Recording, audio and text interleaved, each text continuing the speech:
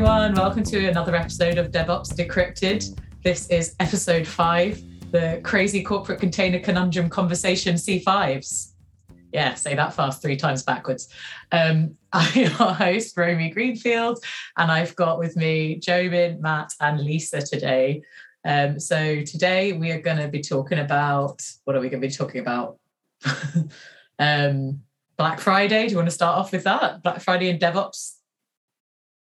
So first of all, well done, Romy, for managing to come out with that name without tripping over it. And honestly, for those of you listening in, this is the first take. Fantastic. So yeah, Black Friday. Apparently, so we're recording this on the 11th of November. So just before Black Friday, and by the time the episode goes out, it would have been Black Friday. We've been looking in quite some depth at things that have gone wrong on Black Friday in the past. And how we can solve them with technology, process and people and technology. So yeah, that's what we wanted to talk about, wasn't it? Yeah. Definitely don't want to say that name out loud. So let's talk about containers. So containers are great for doing this sort of thing for Black Friday. I mean, it's almost like the ideal use case where you look at doing containers and container orchestration. How do you scale up your services given that there's going to be 5x or 10x the usual sort of demand? And yeah, so I think it fits quite nicely into this container world. And hopefully people are taking advantage of doing things like that for Black Friday. Black Friday is the perfect use case for it, isn't it? I mean, when is another time when the usage spikes so high? I think we have seen cases where company websites go down during that specific time of the year. I believe there was a blog post, or was it an interview, Matt, you have done where we had listed out a few examples of company websites going down and obviously costing a lot to the business. Yeah, and I think in previous years it used to be like most of them. Anyone like retailing high volume of stuff. Particularly consumer electronics. People going down, hard down. And over the last few years, it seems like Black Friday's got bigger and bigger.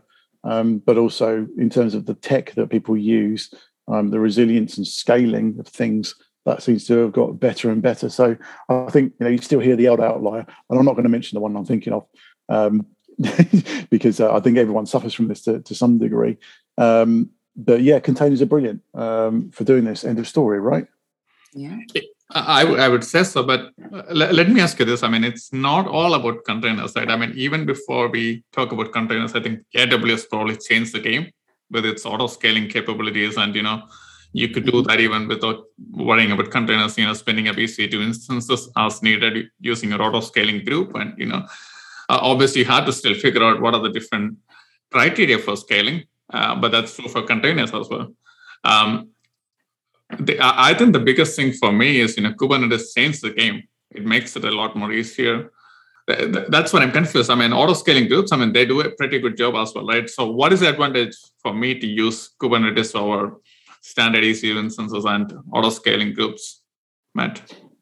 Well, I don't ever shut up about Kubernetes. Sorry. It's just like, I dream about it, and, it's, but I'm very aware that, I've kind of like got this echo chamber of, how things are done. Honestly, I think we were solving these problems before that. And I think it comes back to things like getting away from monolithic applications. So I've been in many retailers, a few, where you go into them and you look at like why they can't deliver things quickly, why they can't respond quickly to outages, the mean times to recovery, and why they're terrible. And it's because they've got these big bloated apps that do like everything. And over the years, it seems that those have kind of died a death a little bit, and people are focusing a bit more on writing smaller bits of code, microservices, and as soon as you start down that path, then you can do things like saying you couldn't say like we're bigretailer.com and we've got this big application, it runs on a server, and we'll just have 5 of them, because it wouldn't like work that way, and it would take them months or years to buy more servers. and that is even if the massive monolith could work together in the first place. But now we've got all these microservices. So you've got like one of these things running to, I don't know, talk to a payment gateway. Well, instead of just having one, let's have 100. These things become stateless. So you can do that, and they can communicate with each other. So maybe the 5 C's here, the containerization bit, is a bit of a red herring. Like you say, auto scaling in Amazon and all the equivalents in other clouds. Can kind of solve these problems for you, right? It is interesting you mentioned about the monolith versus microservices, because earlier we used to have this scenario. If I want to add more capability into the application, you have one big application and you're basically increasing your RAM from maybe 25 gigabytes to 250 gigabytes for the Black Friday. So such a huge increase for the entire application.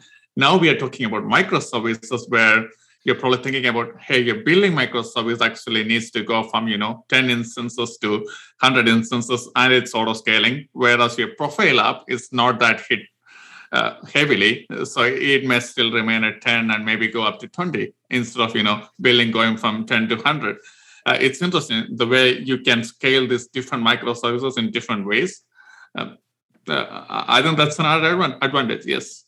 Just with, I know that we're recording on the 11th of November, and by the time you would have heard this, it would have been Black Friday already. But what I wanted to ask the two of you, Matt and Jobin, is we only have a few weeks. We can't, change these big legacy products into microservices, etc. What are some top tips for ensuring that Black Friday goes smoothly for some of these organizations with little time left? Oh, you should have started planning this long ago, Lisa.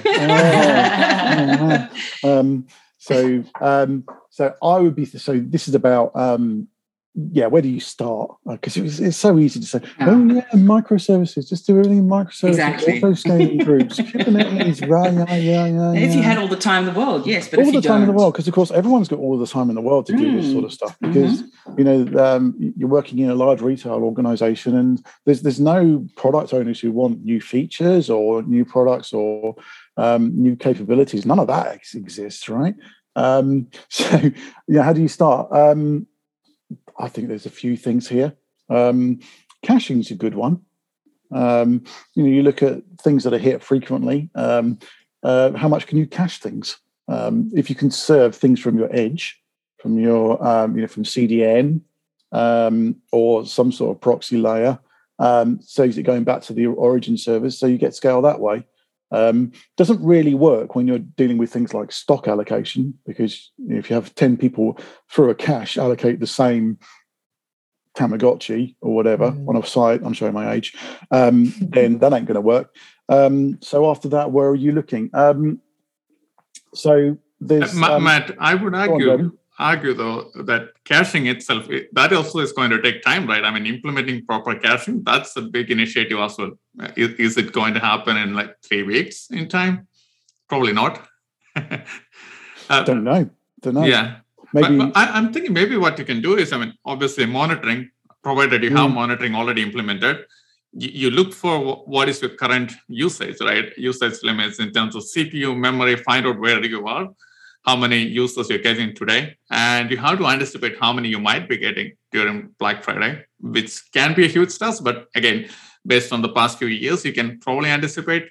And then, depending on that, arrive at a new number, right? For your memory, for your CPU, for the number of instances that you might want. Just do your best calculations. Obviously, you don't have auto scaling, so you have to rely on your engineers to do that math for you. I have done that math many times in my past experience. So at some point, you have to do that. Look at the statistics you have, figure out what you might be hitting during Black Friday, and then have your engineers ready to act if something goes wrong. Yeah, I feel like I've heard a story in the past as well from someone that worked in retail where they'd made all of those calculations, and so they thought they were well prepared. And then some influencer on Instagram happened to tweet about their Black Friday sale. And it was maybe 3 times what the maximum that they'd accounted for. hit them and they went down instantly and couldn't work out why. And someone eventually found the Instagram post. So I feel like even if you've done the calculations, maybe, just throw a bit extra in there in case. That's likely why Matt is actually so lyrical about Kubernetes, right? And containers and scaling. That's the thing. I don't think when you're doing this sort of work, I don't think you're ever done. There's always something unexpected that's going to happen. I just want to get behind what Jobin said there around like monitoring, and not just CPU and disk, but the time that things take. You can be looking at if you can get a good overview of all the constituent parts, even just understanding what all the constituent parts are for, I don't know, the function of adding something to a shopping basket. That could be hitting 5 or 6 different services. You start measuring them. You can use good application performance monitoring tools to look at those, and you look at them and you see, it goes through the chain. This one takes 1 millisecond. This one takes 2 milliseconds. This one takes 3 milliseconds. This one takes 40 milliseconds. That one takes 3 milliseconds. Oh, hang on. That one took 40 milliseconds. That's probably going to start to be a bottleneck then. If once you get under big loads, you can start to find where you might want to investigate some time and effort into making things a bit better. And those sort of things might be candidates for early microservices stuff. You got 3 weeks before Black Friday. You're not going to replace your model with a microservice. But an old mentor of mine once said to me about microservices, like, just consider it to be a big ball of mud, and find the bits of mud on the edge that are kind of a little bit less sticky, and you can maybe pull them off and make a nice small microservice bit of mud out of that.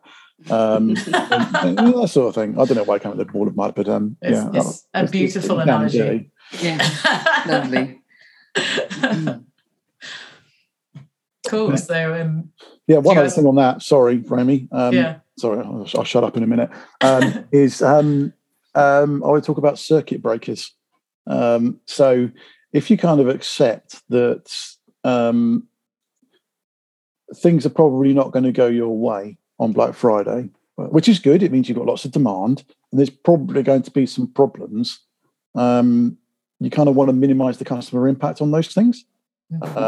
So I'd be looking at things like if you have problems, for example, if you're having to talk to a database that allocates stock and everyone has to wait for that because you can't do that in parallel. If you've only got 100 Tamagotchis to sell, if you cache the selling of 200 of them, then you've got a problem.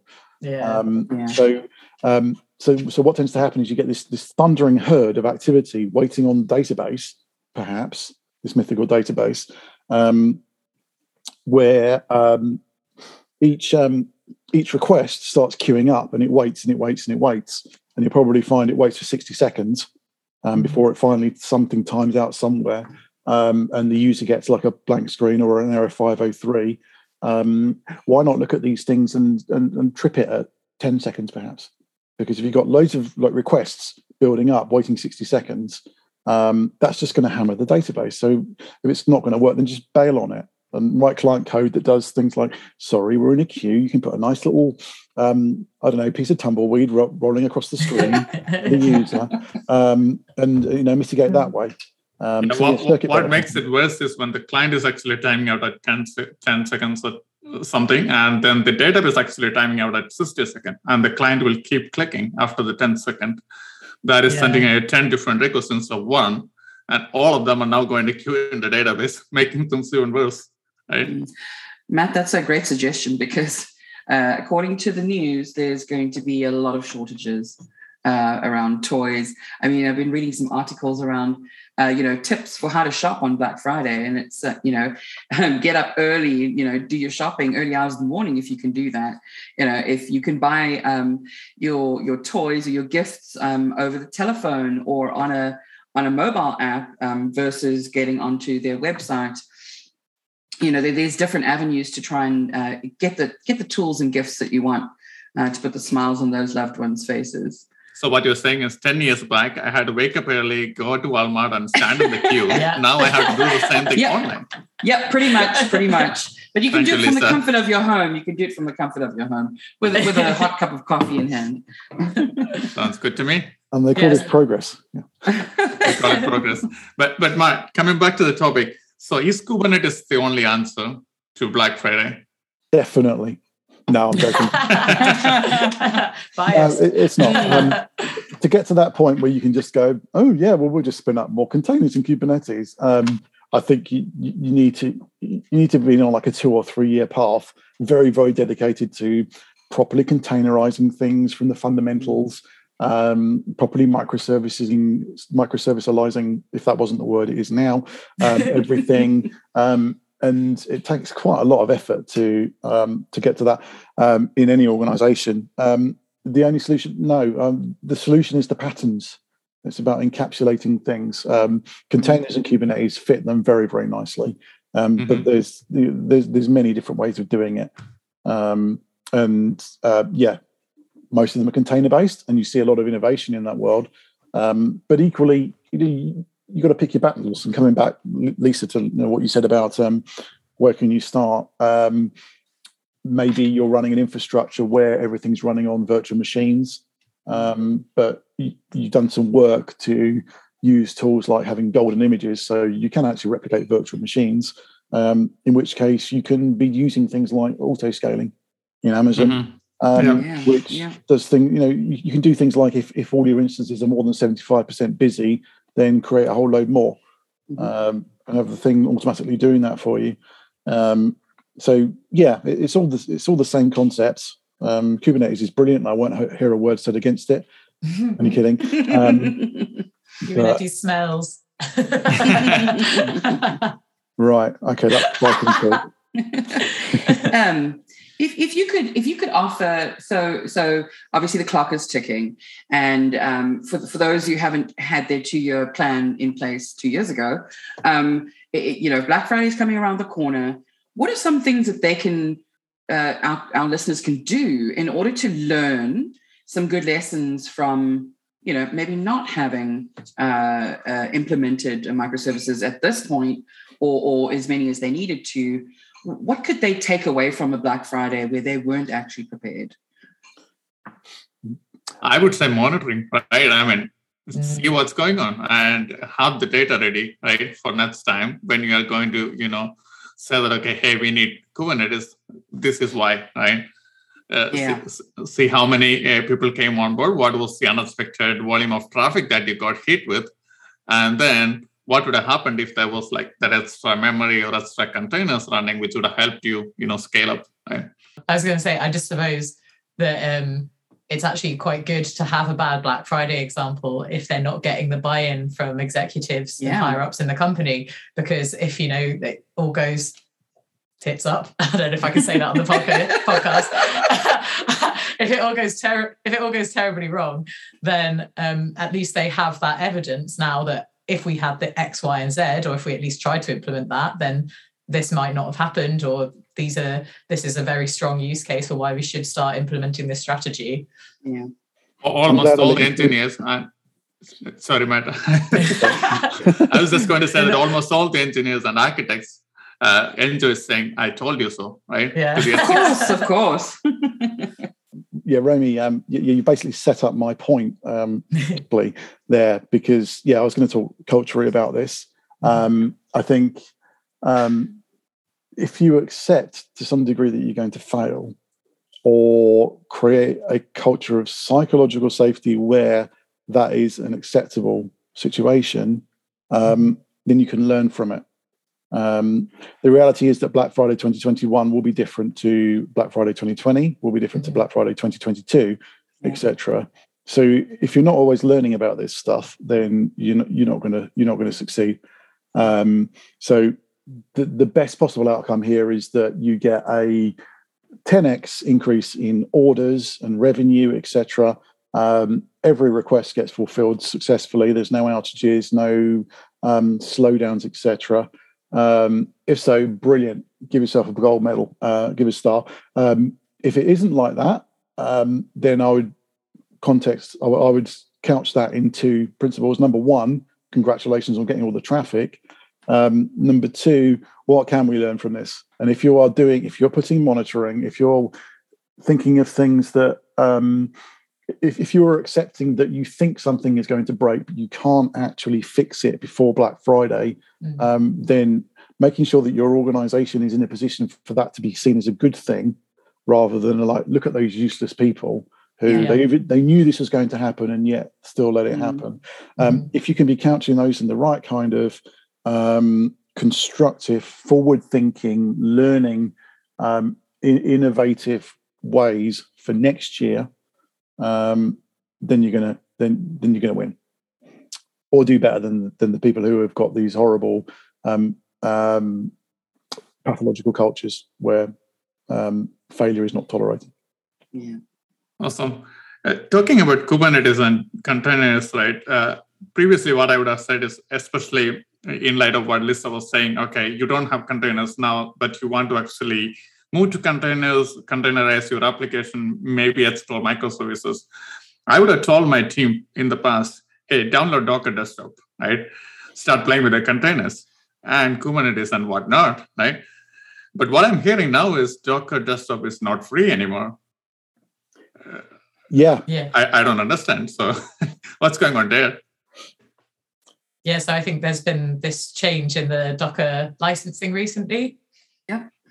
So it's only now free for like individual developers or open source communities, which is great that it's still free for people that want to use it on a small scale, but now having to pay to use it from an enterprise level.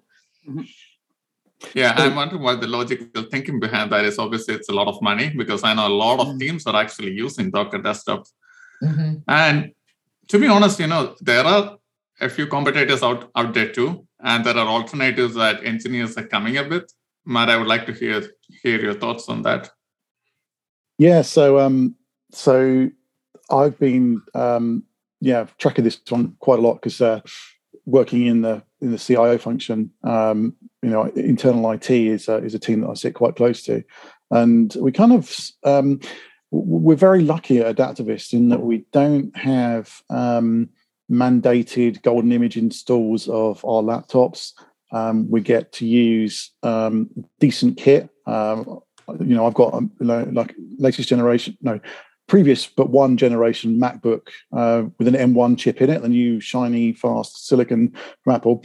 So the result is we don't actually have a department that says, right, well, we're installing Docker on all these laptops, we're installing the same GUI for development on all these laptops. So it's a little bit of a surprise when we started counting up how many people are actually using Docker Desktop, especially as we do a lot of work in containers, and we know that we're running Docker and other containerized solutions for CI, building container images and doing some good work there in pushing things out as container images to production. And some of our busiest services are run out of containers. But you forget that Docker Desktop is where it all starts. Especially developers are building containers, the same container images that end up getting built in CI and then pushed out to production on the Docker Desktop. Docker have traditionally, and I say traditionally like they're an ancient retailer or something, like the ones we were talking about in the previous segment, been around since 2014 or whatever it is. They've struggled to make any money. So they get some bad press, because you could argue that Docker took a load of open source free technologies and smashed them all together and made something, and then tried to charge money for it. Well, sounds like a lot of other vendors. Well, yeah. Putting that aside, or trying to, they want to make money. I think they're entitled to do that. One of the significant things about it being a big part of how we do business and how we code our apps, our products and services, is that we make money out of the fact that we can seamlessly run containers on people's laptops. So actually, much as I like to bang the drum for free and open source software, I can see a justification for charging for this. that's fine. Yeah. But I think there are alternatives too. So in case if you want to move away from Docker, and it must be said, Docker is not the only container technology out there. I mean, there are alternatives. There is Podman, there's Rocket, there's Containerd. But people always, just like when you talk about container orchestration, you talk about Kubernetes. When you talk about containers, you automatically talk about Docker. So that's still going to be the case, I think, for a few more years at least, I believe. The good thing is, Docker Desktop is free for personal use, so you might still be able to, get to play with it. And for a company, though, you have to, find out the match in your organization and get a license for it, I guess. Yeah, it's interesting. So when I first saw this news, my first reaction was, Docker. Right, I'm going to go and just do the alternative, or take the alternative technologies, Containerd, nerdctl, Lima. I can brew install this. I can get this working. Rancher Desktop, etc. Yeah, we use that. That's just as good. And it frees us from the tyranny of having to pay money to these money grabbing people. And then I realized that I managed to create something that only someone who is a container expert could run confidently. And most of our devs are experts at doing dev work. And in order to save the money to pay Docker, we would have to make them into container experts. That doesn't scale in a company of our size. And quite apart from the fact that the Docker Desktop thing is something we want to just stay out of the way and just do the job that it does really, really well. And actually, combining a whole load of tech together in a nice graphical user interface that you can use without having to worry about it sounds like a classic thing that actually I can justify paying. That is a very good point. Yeah. You don't have to worry about your new developer who is joining the team, then picking up on this new technology, which he probably hasn't worked on before. I can live with that. Yeah, I buy your argument on that. I'm flipping. I'm kind of seesawing between the two, or penduluming, or whatever it is. In that there's been one of the key things I've always believed in for a long time is that a company with a monopoly on technology is a bad thing, and Docker have kind of actually done quite well at getting that. And to my mind, it's good that actually there are open and free alternatives to all this to solve these problems. And there's been a flurry of activity in building those things up since the announcement. So yeah, there's things like competitors from there's a Rancher Desktop, for example, from SUSE, which operates in much similar way. It's not as mature. Reason I mentioned I'm running an M1 Mac is that it doesn't run on that. So as the world transitions to, or as Adaptavist transitions to getting people M1 Macs, we won't be able to use it. So that's not good. But there's activity out there and there's competition, and I think that is good. So yeah, it's been an interesting one. Well, in terms of cost, I mean, it is $7 per user per month for the team licensing, and it includes Docker Desktop. I mean, I think we pay more for our Netflix subscriptions per month. I feel Just bad now. Complex. Yeah, you're right. No, not just Netflix, right? Almost all the streaming services in the world. Exactly. We Lisa tally with that the up. truth bomb. Yeah. So we are going to add Docker Enterprise to the mix. Okay, I can do that. You must quit one streaming service to replace with Docker. Sounds good to me.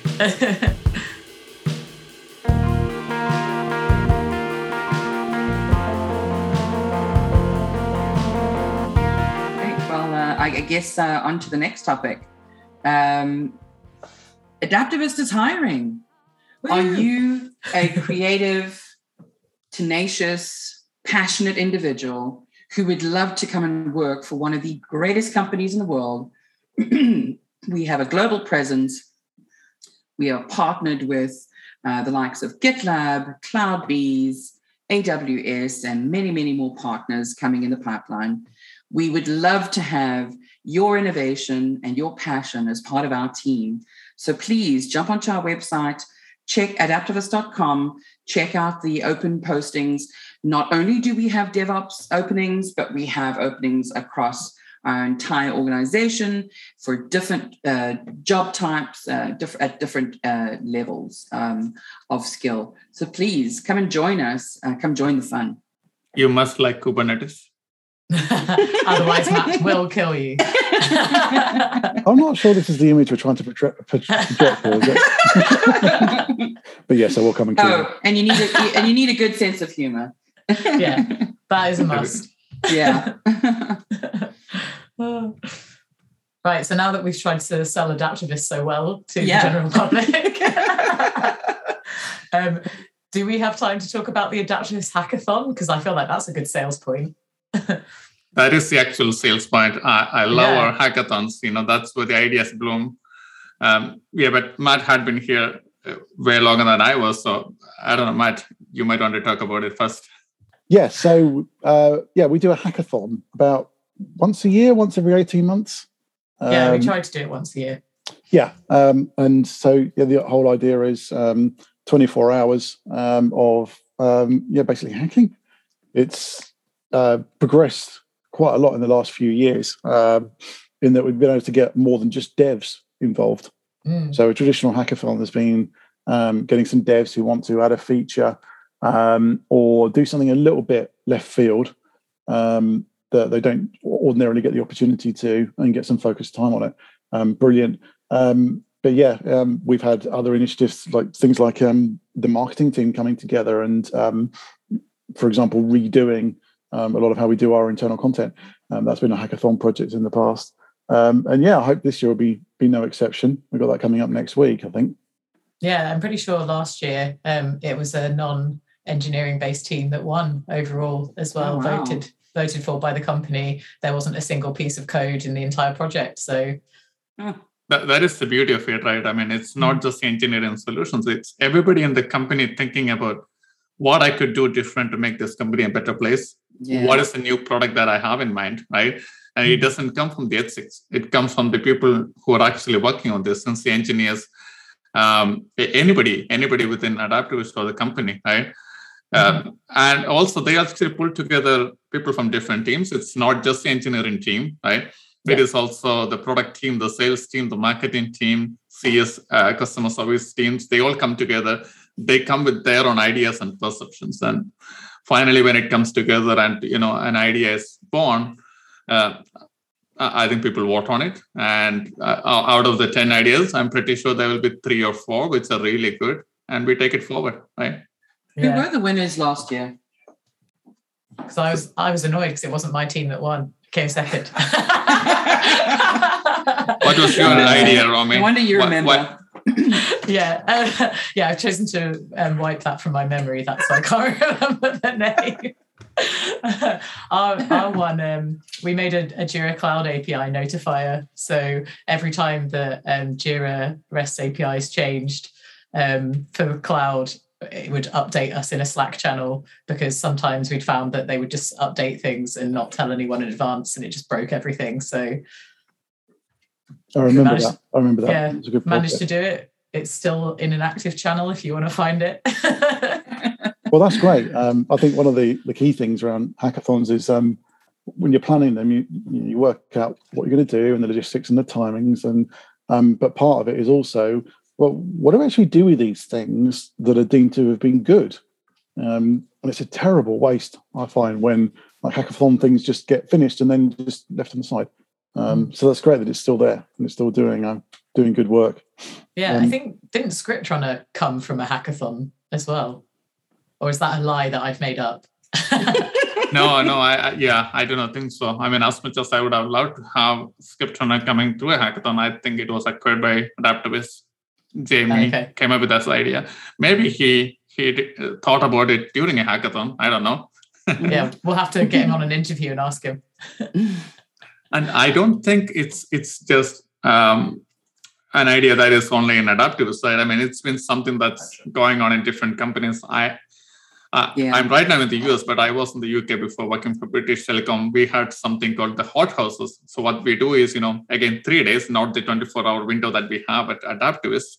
But, we start, I think it went all the way from 8 to 8, start at 8 a.m. in the morning, 8 p.m. goes all the way. And, 3 days, the business and the engineering teams come together, build upon an idea. And most of the time, it eventually becomes a product, at least the winner, right? Mm-hmm. So I have seen this happening in other companies too. So all the big companies might have some version of the hackathon, I believe. So I'm joined by Dom, Lily, Daniel, and Ashok, who've been doing a Hack Day project based on Kubernetes. Guys, do you want to tell us a bit about what your project was and what the inspiration behind it was? Can I throw Lily under the bus? You can try. So project was basically just a bit of playing with Kubernetes and trying to learn about it. So we didn't have anything special that we wanted to deliver as such, any application, but we just wanted to learn more about Kubernetes because we felt that Adaptavist is kind of running a bit behind in the whole Kubernetes race. So yeah, that was it. Ashok? Yeah, just want to add, so how, thanks Lily, and just want to add how it started. So we are working on the project IDP, it's a self-service.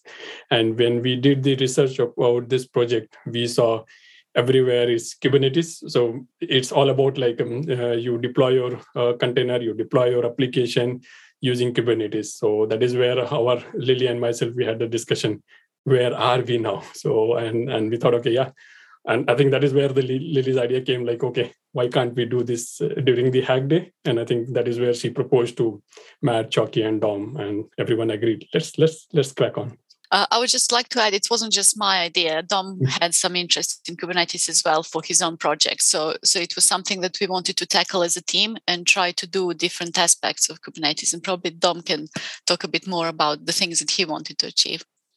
Yeah, from my side, it was really from the kind of data engineering aspect. So we've seen a lot of our workloads we run in AWS, and we're using a lot of the AWS managed services, and we can obviously choose to not do some of those things using AWS services. We can build it ourselves. So it's understanding some of that side of things. So we continue to have a question of like, should we use this AWS service or should we roll our own? And sometimes that's often driven by some of the cases where AWS doesn't necessarily fully meet our needs. We have to bridge a gap somewhere. But also one real example of this, I think, is when we look at like deployments and things like that, we've used co-deploy and tried to use Terraform with it and things like that. And the experience hasn't been great because you've got kind of two competing tools working with each other. So task definitions, what owns a task definition? I know Lily's done a lot of work with that. But from my side, it was a lot of the work I'm doing at the moment with Elasticsearch. And if we wanted to run anything in Kubernetes, we want to get the logs out. So that was where my focus was with this. So I don't know if you want to talk more, Lily, about some of the fun you've had and also with the what you felt the deployments were like in Kubernetes versus ECS. Yeah, definitely. So what we've done, we've deployed one of the open source projects in Kubernetes using the Helm chart already provided. And what we found is that deployment was so much quicker and the development kind of life cycle was so much easier using Kubernetes. On the other hand, figuring out the actual Helm chart and how does it all run and how does it all work from the networking point of view, connecting to AWS services, that was a bit hard a bit. So I think our main take from the whole project was that running Kubernetes was hard, but using it is really easy. So I think developer experience is really great. So it was like when to click the button, when you click the button, it is easy, but how to click the button, it was very hard. Yeah, that's right. I think one of the things that was interesting for us as well is the difference between environments and the developer experience. So we were able to schedule pods to run and they would happen, almost instantly. Which was really useful, obviously, from a developer point of view, from speed of iteration, all that kind of stuff. And our experience of ECS is sometimes, you're waiting for ECS, the state machine that runs behind ECS, to actually schedule and get your service up and running. And when you put Terraform over the top of that and everything else, the developer iterations start slowing down. One thing that was interesting for me as well was deliberately killing a container, because I was trying to get it to spit some logs out for Elasticsearch. The time taken for me to kill the container, run Docker PS, the container had already been restarted. With ECS, we know that would take probably at least 30 seconds. And it's just little things like that make a big difference. It's funny how satisfying it is, like being able to kill things really fast. Although I'm quite glad I'm not in the same room with you, Dom, right now. It is interesting. Yeah, it seems like something that comes up again and again is this this thing where you can use all the AWS services, and they're really great. You don't have to learn the tools too much. Maybe you deal with them through an API, through Terraform or CloudFormation or something like that. But then you get the kind of latency, just some delays in things starting up, because obviously things are starting up on demand. And then you go to Kubernetes and things happen quickly. They happen almost instantly.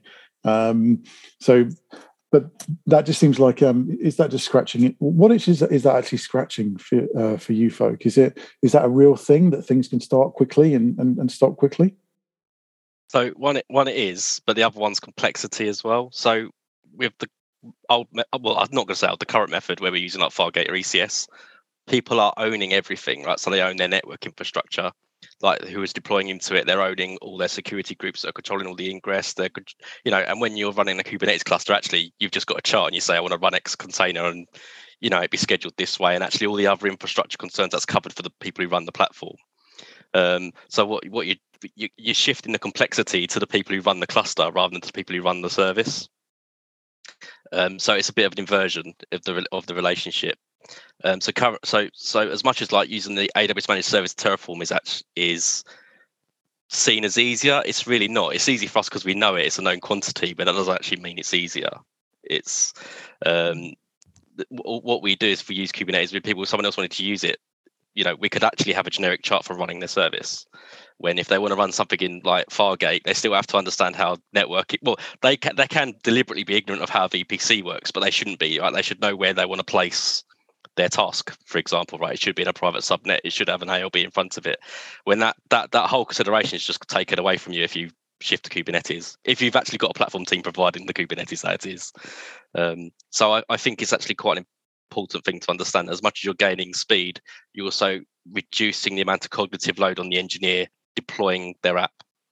And I think that's probably the reason. While doing some research, I found lots of products that actually do that. So kind of popular term is internal developer portals, where developers would just request their own environments, and that behind the scenes it's all done in Kubernetes, but from the developer point of view, it's just like a pretty UI giving them whole isolated developer environments that they can mess up with without thinking too much about security constraints or anything like that, or namespace clashes or anything like that. So just, kind of, because you mentioned developers, and my big thing from this was the whole developer experience thing. And I think the big thing when we start talking about all of the AWS kind of components and everything else, and effectively you have that with Kubernetes, it kind of gives you some element of separation to some degree. I think that's one of the contributing factors behind the latency improvements. I guess you could maybe see. So one of the things we were discussing as part of the hack day is when we came out of this, because of the latency was so good, it starts opening up the developer experience to having, when people are working on a feature branch, you actually create the whole stack, all the pods required for their stack is part of the feature branch, and you can do everything there. And then obviously it's all got rid of, whatever point in life cycle it seems fit, whether it's a close of the PR or whatever. But certainly with some of the Terraform side of things, trying to do that there's a lot more heavy lifting and a lot more latency there, and potentially cost as well. That's the other thing. Some of the cost profiles behind some of the AWS services don't necessarily make that sensible or palatable. just to add, because we on the namespace part is like, yes, because it's not about the separation of the environment, but we just an example, like Lily and myself, we are working on the same application, IDP Backstage, and initially we were overstripping each other, and I was getting told off, hey, why you have done this, why you have done that, and then we found that okay, there is a namespace, and then we started enjoying it. Like she is working, I'm working without affecting each other, and till today we are doing the same thing. Like tomorrow we have a demo, but we know that okay, we are not messing up our demo environment is stable. We are using a different namespace. So it sounds like straight away you've managed to tick one of the boxes of having a multi-tenant cluster there. Yeah, it sounds like the experience that it gives to devs, that kind of instant gratification thing, which I try and make light of, but it's actually really massively significant when people are trying to innovate and trying to write code. That seems to be a massive takeaway from this. And the other thing I'm thinking of is that, yes, there's a whole load of complexity at running a cluster. And this team, forgive me, Chalk, hasn't really started to do that yet. And there's obviously a learning curve behind that. But once we get past this and use the more mature elements of clustering, the things that EKS give you, having a managed cluster, so you don't have to worry about like, is the kubelet running, is the API server running, all that sort of stuff. Maybe this day was the perfect time to find that right kind of separation between what developers are doing and where they're innovating, and all the stuff that's going on under the waterline that you don't see, and taking it from there, right? So I was going to add to that. So you leading onto a thing where when we started off, like say, I was in product initially, and I was doing stuff like TM4J and ScriptRunner and so on, doing infrastructure, and we moved into ECS and Fargate. And the reason we made those choices was it was a managed service, and it will run itself. We haven't got to worry about cluster management and all that, the jazz that comes with that. And what happens is you get to a level of maturity when you're like, hang on a minute, we need to kind of bring this back in and actually be a bit more mature about it. We've managed to make something we can deliver easily, but actually we want a bit more maturity, we want a bit more control. Like even when it comes to costs, right? So Fargate costs a little bit more than the standard EC2 compute cost. But if we was running a Kubernetes cluster, like a suitably provisioned one, then actually we can pull the resource, all the things we want to run onto that. We're basically making shared hosting again for your business, right? You're controlling your costs. Speaking of costs, I think one thing to think about as well, what is the difference between a feature branch environment and, for instance, staging? Why would we need staging all the time? Why don't we just treat that as a throwaway namespace? And that's where you could save lots of money, because currently we have full AWS accounts with like lots of resources that are on 24 hours, 365 days a year. Yeah, up for a short year. That's a really good point, actually, moving away from like labeled or like tagged environments, as it were, because we've seen the problem elsewhere. We've been doing load tests, and obviously there's contention for that environment between the load tests, then other developers may be needing it for other bits of feedback. So having like feature environments definitely feels like a good developer thing. Just while I'm talking, one other thing to call out, one of our other motivations behind this as well was I wouldn't say tripping over Helm charts, but certainly some of the things that we're all looking at, other products we want to try and things like that. There's Helm charts. One thing I was looking at was Trino, and there's a Helm chart available for it, so we can quickly innovate. And Matt, you were mentioning innovating earlier, and I think this is another kind of example of that, where it gives us that better developer experience, so people can just quickly grab a Helm chart provided by a vendor to prove something. Yeah, I talk a lot about how it's undervalued to be doing the same sort of things that other people are doing. I often get accused of kind of cargo culting stuff when I say like, all these people are using like Helm charts. And so sometimes the retort is, yeah, but it doesn't necessarily mean it's the right thing for us. But the reality is that if you are on these same sort of bandwagons, air quotes for the podcast, then you can go out and see the things that we want to try and use, things like Backstage, Trino, etc. There are Helm charts out there. They don't necessarily exactly work for us because of the unique way we want to do things. But it's a starting point. We don't have to invent this stuff from scratch. And we're really able to start leveraging the open source, or not necessarily open source, but the things that are out there to be used. And that means, we can spend our time hacking on other things that are more important to us. So it was basically a hack day. I feel like I think it's well overdue. Everyone else here is bored of me just going Kubernetes, blah blah blah blah blah. It's brilliant, hooray! And I'm really really glad that the team decided to go off and do this. I'm wondering, have there been any sort of kind of epiphanies through doing this that have made you go kind of like, yes, we could probably use it for this? And I say that because I don't think it's sensible or realistic for us to say, well, we're just going to replace everything that we've got in AWS with Kubernetes. That ain't going to be a sensible starting point. Where would you start looking at actually moving some stuff in there, other than the things we already talked about? From my side, so we've got a project called a Data Highway, which is all about kind of routing and storing data, and part of that we store data for long periods in S3, and now and again we want to rehydrate it into a thing.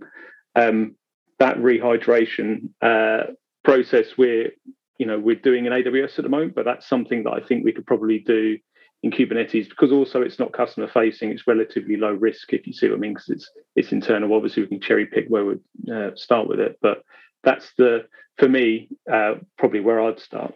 So for me, there's also internal services. So like we've got, as much as it was an experiment to start with, we've got the internal GitLab, and I'd very much like to shift that onto a Kubernetes. So where we was looking at the reference implementation that GitLab provides, and we were producing some Terraform and Packer stuff for that, it makes more sense to actually spend the time maintaining a cluster and then using the vendor chart and making the appropriate changes. And it means if we want to experiment with any change, we could just, again, deploy another site namespace. Does it work? Okay, everything's cool. Right, let's promote it. When at the moment we have to create a Packer image, we have to change the auto scaling groups, and it's quite a convoluted process to get there. When actually we could just spend our expertise learning how to run the platform rather than learning how to run the product.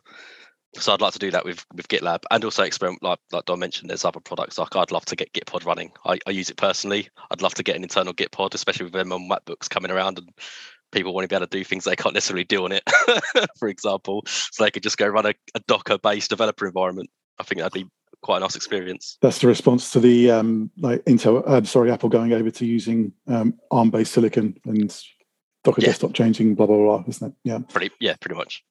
Ashok, final thoughts on that?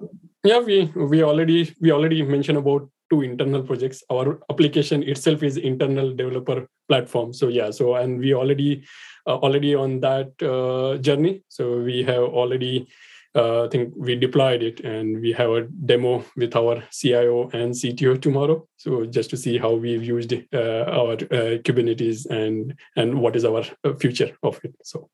And I think all of these things that we've said is more like from the user point of view or from a developer point of view. We want to deploy all of these Helm charts. But I think as a team, we have decided that it's a teamwork to run this EKS cluster. None of us can pick that up with one of our projects.